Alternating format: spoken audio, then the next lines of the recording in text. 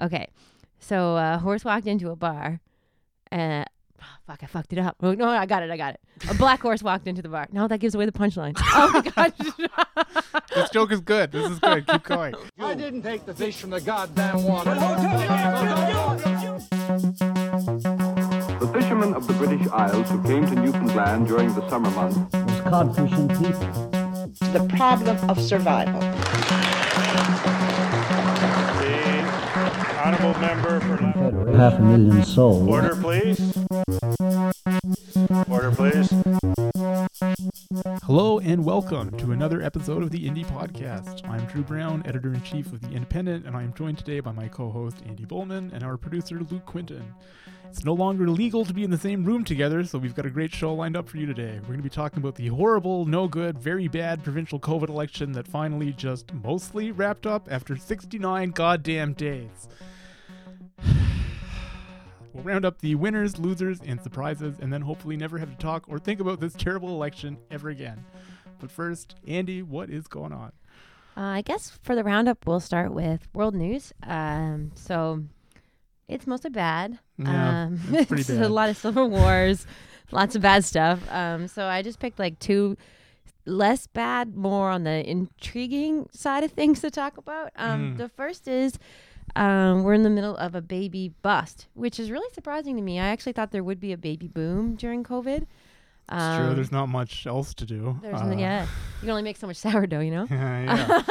Like, personally, in my world, it seems like a lot of people are having babies, so... I mean, I did hear that, like, the best time to have a baby was actually, like, during the lockdown quarantine period. It was bad if you had, like, small children already, but if you were just having a newborn, it was great, apparently. Yeah. Allegedly. Yeah, I've heard that too, but globally, just like a massive decrease in people having children. And I am personally not surprised because I just think we're all very economically traumatized. Yes. We're the white rhino. We're pandas. We can't fuck in this zoo, you know? It's true. Stop It's trying to make the zoo sexy. It's a lot of pressure. Yeah, I can't. So, yeah. So I guess I thought that there'd be a lot of babies during COVID, but there is not. And now that I've heard it, I understand. It dovetails really nicely with all those recent reports of, like, progressively dropping sperm counts. That's good. Yeah. We are on track for the Children of Men future. It's very cool. That is a great movie. It's an amazing movie. It's one of the best starts, like the opening scene where the building explodes. Oh, that's a powerful. Oh man, I haven't seen that movie in maybe like 10 years, but I still think about it constantly. It's that good. It's a great movie. Haunting. Yeah. Anyway, yes, this is sponsored by fucking Children of Men. and this is the last Children of Men aside, but I do want to say I think Julianne Moore is really underrated as an actress. The other second thing is at the start of the pandemic and in the middle of the pandemic, we'll say last summer, early fall, sleep scientists globally, it didn't seem like our sleep patterns had been interrupted too much. But now it seems that there's an enormous surge in vivid dreams about being swarmed by bugs. So brains are cool. That is cool. I mean, yeah, I've definitely been having like weird, probably pandemic related dreams. I haven't had the bug swarming dream yet, so that's something to look forward to, I guess. Yeah, I think it's just interesting because it's like, is collective anxiety a thing, or do our brain it's just kind of interesting. Yeah, I mean, I guess like everybody on Earth has now gone through 18 months of just fucking crazy shit collectively, you know, more than the crazy shit we go through collectively on any normal year. Yeah. So fascinating. So those are two depressing things happening globally that's not as depressing as other things I could have talked about. Excellent. That's the spirit. That's the sweet spot.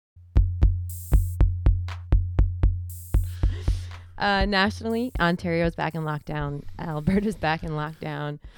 And what can we even say? What can you even... I mean, you know, what is it? Like the first wave was a tragedy. The second wave was a farce. This third wave, I don't even know what to call it. It's just a mess. It's a fucking train wreck. You have to stop. Like they're opening... They're shutting things down, then opening things too quickly. Well, it's also like they're not completely like shutting things down, right? Like malls are still open, and like all the workplaces where people are actually contracting and spreading the disease are still open because like they don't want to actually shut down the economy. So instead, we're going to do this like half-ass thing where the economy never really fully reopens and people just keep getting sick and society fucking collapses because this is what happens when you elect fucking clowns. Oh my God. Yeah. So, It's not a lockdown if the mall's open. Yeah, No, it's not a lockdown I if mean, the like mall's Ontario's opening. got this fucking like 12 color system from like, you know, like red alert, which means like everything's fine, to like white, which means total shutdown, and like all this weird shit in between Yeah. where like you can go I to mean, the fucking mall. I mean, England was in massive trouble earlier this year, and that's because when they were doing their lockdowns, they were like, pubs are still open Yeah. though. Yeah, like pubs rather- don't count. We've decided you can still go to the pub. Yeah, rather than like, you know, like subsidizing all the restaurateurs that will like close down and furlough everybody, they would just like subsidize people go to the fucking restaurant and like we'll pay you to go buy the meal, like instead of like just we'll pay the pub to stay closed so we Yeah. don't die. Yeah. Yeah. So, and It's this so is cool. connected. Another thing happening nationally is people in these provinces are buying houses in other provinces. Yes. So folks who are able to buy a house and who live in Alberta and Ontario are now buying houses in safer places, which is causing a skyrocketing housing prices. Yeah, I mean the Great Canadian housing hotness is no longer confined to Toronto, Montreal, Vancouver. It's now everywhere. The entire country is in danger of having its housing market overheating. I think there are a lot of like policy people and banks who are like, please, someone do something about this because it's a real risk to the rest of the country. Yeah. If and when our housing market finally fucking collapses. The housing in Prince Edward Island has gone from, like, it's just insane in this last year what's happened. It's Yeah. You could buy a house there for $190,000, like a nice house. Now you can't buy anything for $190,000. Yeah, and It's you have to have $350,000 now to buy a Yeah. house in PEI. And the same thing is happening in Halifax. There are lots of like rent evictions and like just stuff disappearing and prices exploding. Like I think they've had to bring in rent control and it's going to stay indefinitely in Halifax at least yeah. because it's nuts. And now it's happening here. Yeah. And I mean, I can barely buy a home. I'm just right at the cusp of being able to afford a home in St. John's, and we're looking right now. And this isn't helping. It just makes me wonder, like, what housing would be like if we lived in a society and not an economy. Yeah. Well, I mean, that's the big thing, right? Like the great secret of like the Canadian housing market is that like we don't treat houses as like properties for people to live in, like a house as a thing of use. So, like housing is like a financial instrument at this point. It's a form of monetary policy to, you know, which explains why people are,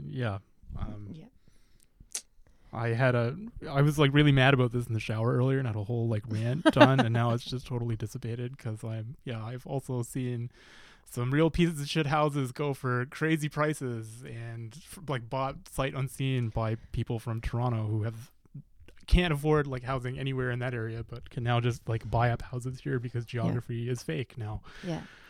And I mean, I almost feel bad. Like if someone's going to move here from Ontario, like, did you know we don't have spring?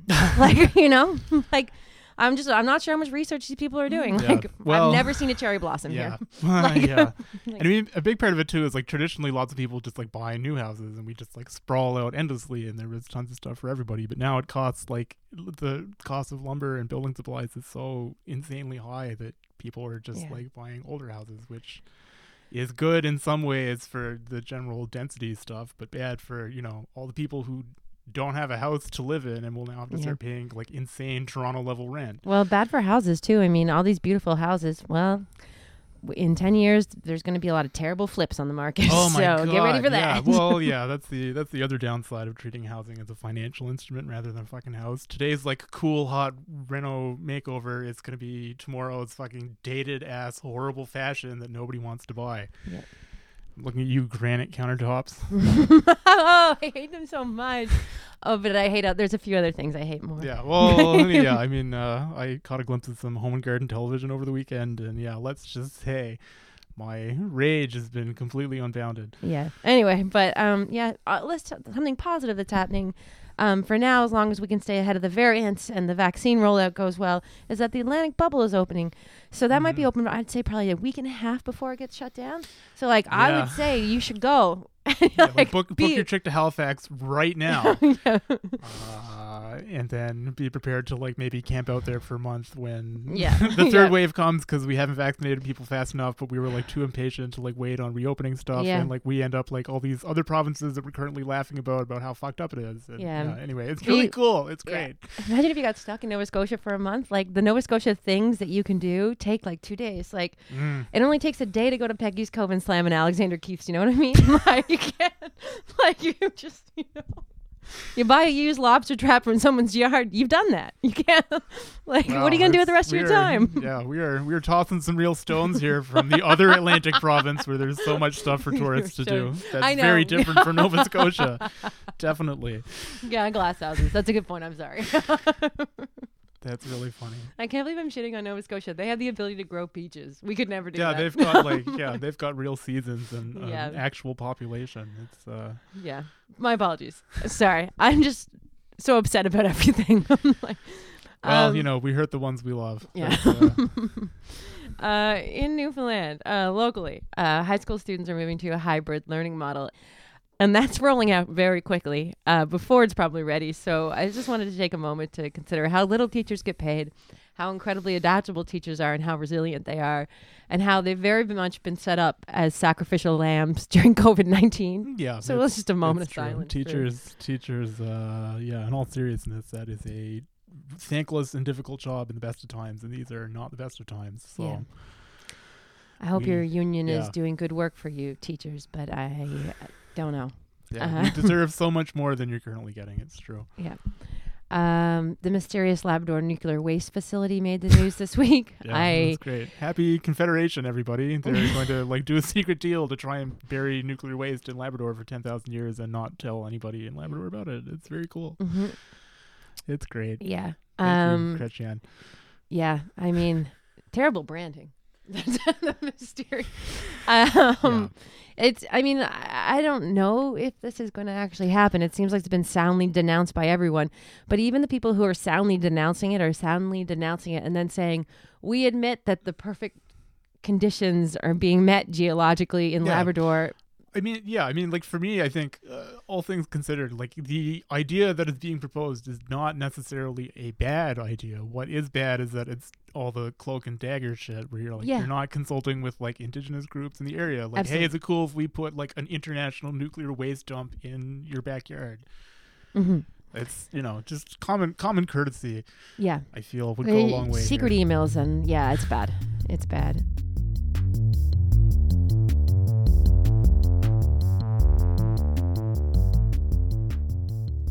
That brings us to the results of the 2021 COVID nightmare election that lasted for 10 whole weeks somehow. So many weeks. Before we start, I'm just going to tell you guys this good joke I heard. It's because talking about the election is depressing, but this is a great joke, so I just want to lighten the mood. Okay, so a horse walked into a bar, and I fucked it up. Oh, no, I got it. A black horse walked into the bar. No, that gives away the punchline. Oh my god. This joke is good. This is good. Keep going. A horse walked into a bar, and the bartender said, "Hey, we got a drink named after you." And then the horse said, "What? Eric?" Get it? Did you think good? No, okay. I thought it was. I laughed for like 10 minutes. Do you get it because it's black horse? Yes. Okay. If I hadn't screwed that up, you would be dying. You'd tell all your friends. If only we could go back to that time before the punchline had been spoiled.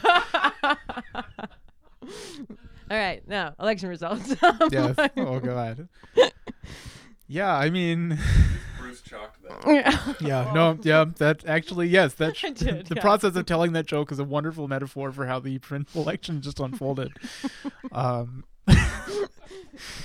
I mean, so we've got, I think, like 22 Liberal seats, 13 PC. The NDP came back with 2, and the 3 independent incumbents were re-elected, which honestly is like not really that much different from what things looked like before the election happened. We went through all this fucking drama to basically get the status quo. The Liberals flipped 3 seats. Yeah. The Tories basically, the Tory caucus remains pretty much intact, pretty soundly reelected most of those people. They lost Jim Lester and Ches Crosby, which honestly may be in the best interests of the Progressive Conservative Party overall, considering the campaign we just went through. Allison being unseated in signal committee by John Abbott is definitely a big shocker.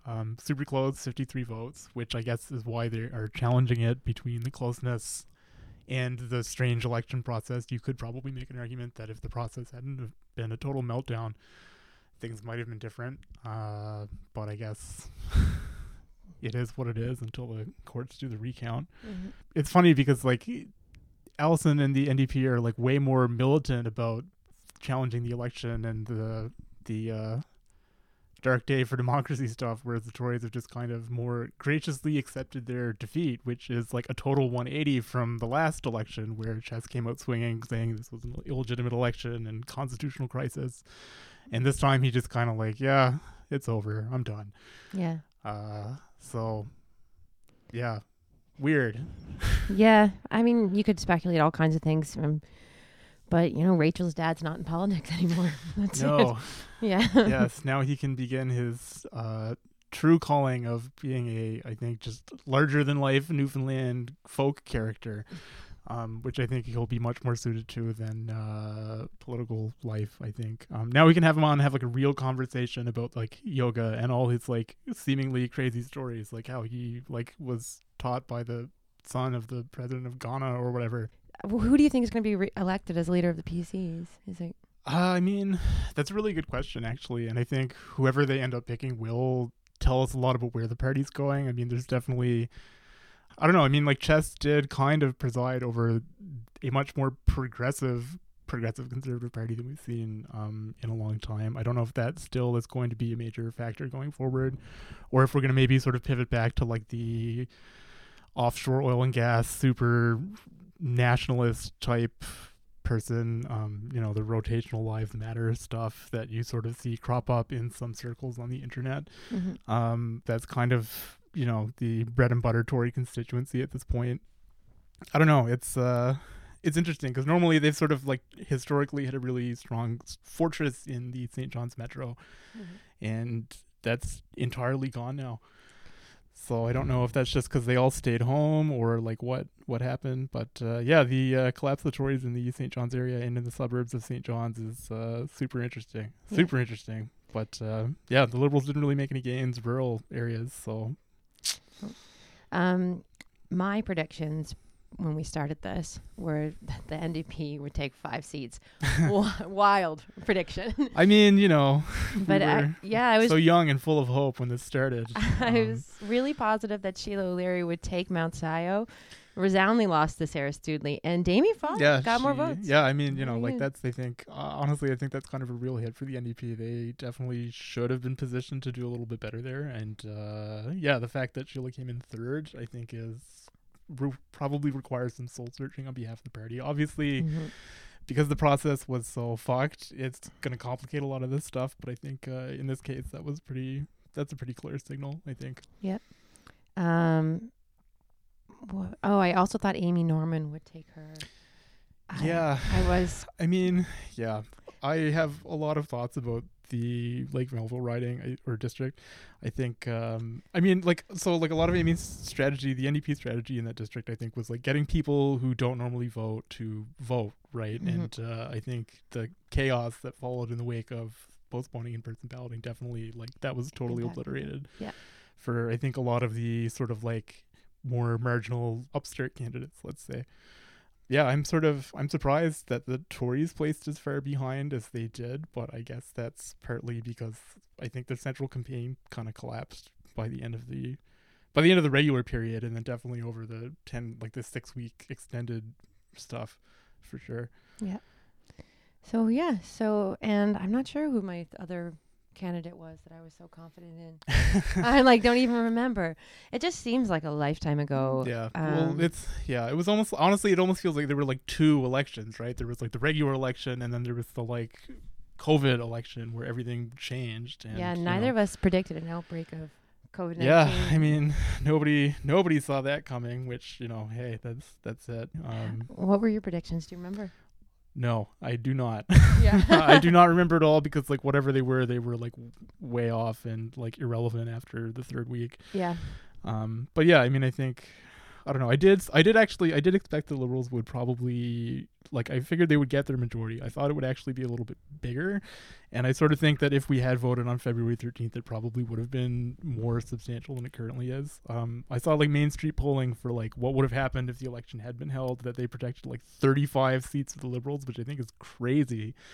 And they had like the Liberals winning in like Fairyland and all sorts of like weird places that didn't make any sense. I don't think it would have been like that much of a landslide, but yeah, I think at least 25 seats for sure. I think Are you surprised that all the independents got in?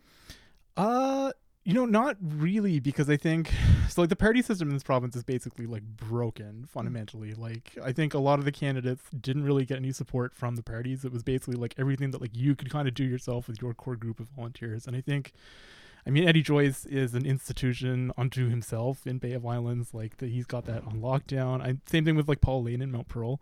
The guy is, like you're voting for like Paul Lane, the person. And he's, he knows how to. And he folks who live in that area have often told me that he's at every event. Yeah. He's out in the community. He's there. He's a presence, and he's beloved. Yeah, no, he's like, Paul Lane is sort of like the archetypal like constituency guy, right? Mm-hmm. And to a lesser extent, I think also this was the case with Perry Trimper. I mean, clearly he is known and has good connections in the district. And also, like, frankly, that district is like a big like white settler district as well. And I'm sure that played into Perry Trimper's re-election. It was a fairly overwhelming vote of confidence in Perry Trimper. So make from that what you will, I suppose. The really interesting thing in Labrador, I think, was Jordan Brown sort of like handily winning Lab West. That 700 votes. Yeah, he squeaked through with like 2 votes last time, and this time it was like 700. So I mean, that's now an NDP fortress, I guess, in Labrador, which is really interesting. Mm-hmm. Almost totally due to the union presence at the mines, I think, in Lab West, which is pretty cool. Plus, also like, I mean, he was running against like Nick McGrath for the Tories, who very famously was involved in a corruption scandal in the last time the Tories were in government. So it was kind of weird that he came out of retirement to run for the Liberals or the Tories. But I don't know. There were some real interesting slates in this election. The big draw of like Andrew Furey was that they're going to get sort of like a really good, strong team of candidates behind this sort of like new kind of political rock star type leader thing. And I think we saw that like in St. John's for sure in the surrounding political areas. Rock star. The man is oat milk. I mean, listen, like I agree, but I think I think they were kind of that's a legacy. Yeah, exactly. It was sort of like a Trudeau. They took the Trudeau playbook right from 2015. Yeah. And I think we did sort of see like some strong candidates like on that slate. Like I mean, Gemma Hickey in St. John's Centre I think was like a real get for them. I think Carla Hayward in Mount Pearl North also was sort of in that category. Mm-hmm. But then like the further you got out of St. John's, like it just kind of like we didn't really see it come together elsewhere in the province. Like they had Kevin Aylward running in Stephenville, which like, I mean, when the guy was leader in 2011, the slogan was literally "We can do better." And I'm allowed to make that joke because I was part of that 2011 Liberal slate. Much respect to my former leader. But anyway, when you see Kevin Aylward on the docket again in 2021, it's kind of like, okay, so the party, like the Liberal Party is not actually in like super strong, hot shape either, really, when you take it fully into consideration. So I don't know. I mean, this was a really fucked up election, and do you think it'll stand? Do you think it'll? That's predictions in terms of like where it goes. In that front, I'm not really sure. The Canadian Civil Liberties Association has sort of said they're not really interested in pursuing any of the problems with like disenfranchisement, which sort of seems like I don't know, man, that's kind of like their whole thing. So if they're not going to take it, I guess they don't really feel super optimistic about where it's going to go. The NDP has been like way more aggressive about sort of like this may have been an illegitimate election. Like they're talking about like illegitimately registered voters and stuff. It's like real weird. Not necessarily what I would expect to see from the New Democratic Party, but I mean, I guess we'll see where it goes. Although, like, I honestly, like, none of the other parties, I think, the heart's just not in it to go through this any further than it has to go. And I don't think anybody's in any condition to do another election, which really is what should happen if we want the process to be like totally above board. Oh my God, I need an election. Like, I can't handle a city election. I can't handle a federal election. I need no elections until like July. You know what I mean? Oh man, Yeah. tell me about it. Like I could like even just like thinking about provincial politics right now, I could fucking just spit. Yeah. I genuinely live and breathe this stuff, and I care very deeply and genuinely enjoy it most of the time. But like I'm so burned out on like all this, like, and I think everybody is. Mm-hmm. I think everybody's just fucking like sick of it, which is also what makes it like a super dangerous moment in time, right? Because like everybody's kind of deliberately turned off and tuned out. So like, who knows what they're going to do in this sort of vacuum of public attention. But that's it, I guess. I'm really bummed you guys didn't laugh at my joke more. I thought that was such a killer. I was like, they're gonna die. Okay. Well, you know, maybe that's how Bruce Chalk felt by the beginning of this election. Like, this election's gonna rock. We're gonna slay it. And then, you know, the punchline was a little botched, and he just like couldn't really just get it back on His track. name was Eric. You know. Yeah. That's fun. You guys get it? Okay. I get it. Yeah. I think maybe the joke needs like, well, you needed to learn more about the horse. Yeah, I think. Well, yeah. I mean, I think I think there needs to be like a little bit more of a setup, because otherwise, you know, horse walks into a bear. Because we He's don't a know. Clydesdale. I'll add that. Okay. Okay, but I mean, but like, yeah. So like, we need to know he's a black horse in order to get it. But if Yeah. you say that, then that like does kind of, you know what I mean? Gives the Like, joke away, yeah. So there's, I think there's a gem. There's a real kernel of humor there, but it needs further elaboration. I'll think about it. Perfect. Okay. So like next podcast, you'll tell that joke and it will slay. Yeah, if any of the listeners ever tune back in. Yes. This is good. This is, you know, like they're seeing how the sausage gets made. We're like workshopping the joke. This is good. It's illuminating for everybody.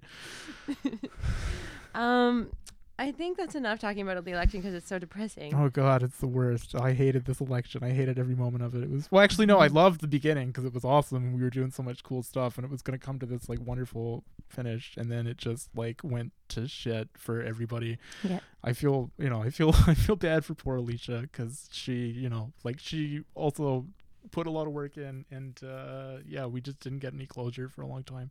Yeah. And yeah, like by the end of it, we were sort of like, okay, like, what are we gonna do for the election this week? And she's just like, I'm so fucking tired of this. I'm like, yeah, me too. Don't worry about it. Yeah, absolutely. Yeah. Oh, a short-term contract as an elections reporter in this election. Oh my God, terrible. man! That's terrible luck. It was going so well that obviously the worst case scenario had to happen. Yeah. It was just too good. We were having too much fun, I think. Yeah, absolutely. Yeah. That's Yeah. it. That's my fault. I mean, you know, like what comes next? I think the House does have to open for some housekeeping stuff. I honestly kind of hope they open the House and fucking fire the chief electoral officer because, oh my God. Mm-hmm. But, you know, I mean, knowing the track record in this province, we'll probably appoint him to be the new lieutenant governor and or give him like a fucking $1 million severance payment. Would you like $150,000 a year position at the rooms, sir? Yes. Oh my God. Okay. Let's see. Maybe CBC has a story about the cabinet appointments up. Yes. Okay. Great. Nothing? No, they do. Okay. I mean, yeah, like most of cabinet is still basically the same. Like Siobhan is still finance minister, deputy premier, Tom Osborne education, Andrew Parsons industry, energy technologies. Steve Crocker has moved to tourism from justice. Sherry Byrne back as Minister of Immigration, Population Growth and Skills. Apparently we don't do labor anymore, so that's a great sign of things to come from this government. Haggie still as Health Minister, which makes sense. Lisa Dempster, Minister of Indigenous Affairs and Labrador's Affairs. Bernie Davis, Minister of Environment, Labor and Workplace. And oh, that's where labor went. That's so nice. Good. Excellent.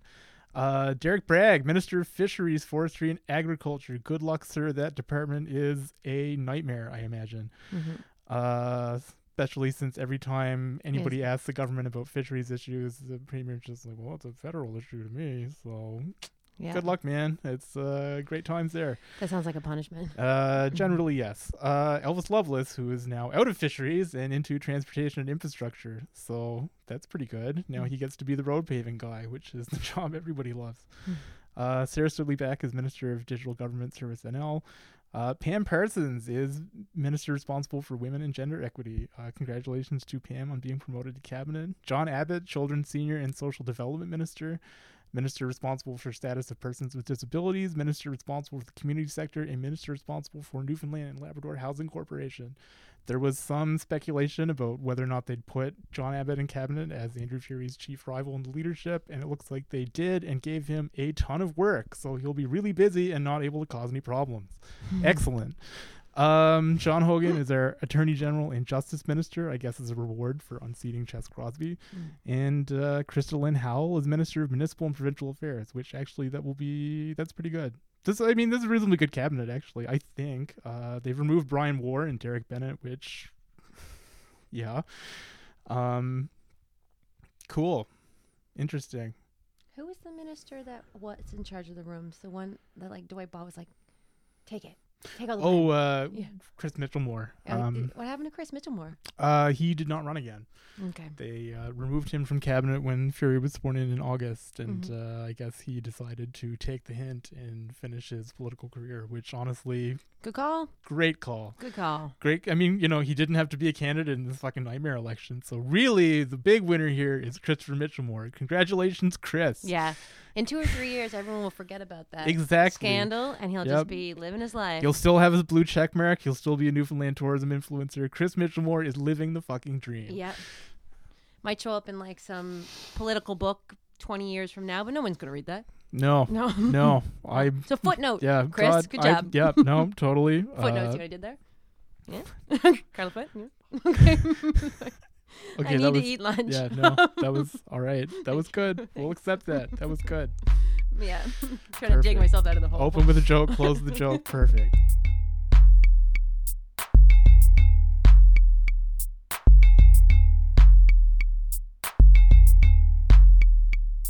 All right, that's our show for this week. Thanks for tuning in and putting up with my just off-the-cuff reaction to our new cabinet. Congratulations to everyone. And thanks to Andy Bullman and Luke Quinton for putting this episode together. We can now finally put the 2021 provincial election behind us, except not, because Bruce Chalk is going to haunt my dreams forever. The Independent is a non-profit media company, and our work is funded entirely by Pay What You Can donations. The website, independent.ca, is theindependent.ca is free of advertising, and we don't hide content behind paywalls. So when you donate to the Indie, you're supporting journalism that's accessible to everyone. We've got a lot of great stuff coming up on these sites, such as a few cool projects from our new student intern from University of King's College in Halifax, Antonia Whalen. She'll be on the show later this month to talk about some of the things that she's working on, because podcasting is a very important part of a well-rounded education in journalism, second only to the psychological preparation for having your soul destroyed in the industry that hates all forms of human happiness. Let's see, what else? A big feature on regionalization from our municipalities correspondent Jess Pottester, in addition to her excellent regular coverage of St. John City Council. Literally everybody has very strong feelings about regionalization one way or the other, so I'm pretty excited to see how this goes over. And we've also got a new website coming, which is extremely exciting. It's the culmination of a lot of blood, sweat, tears, and diplomacy, and I'm very stoked to finally see it come together. It's going to be really sick, and the new designs are going to melt people's brains. I cannot wait. I can't wait either. So, check out theindependent.ca and join over 250 monthly donors, or make a one-time contribution to fund the future of journalism in Newfoundland and Labrador. I'm Drew Brown, Editor-in-Chief, and we'll see you on the next episode.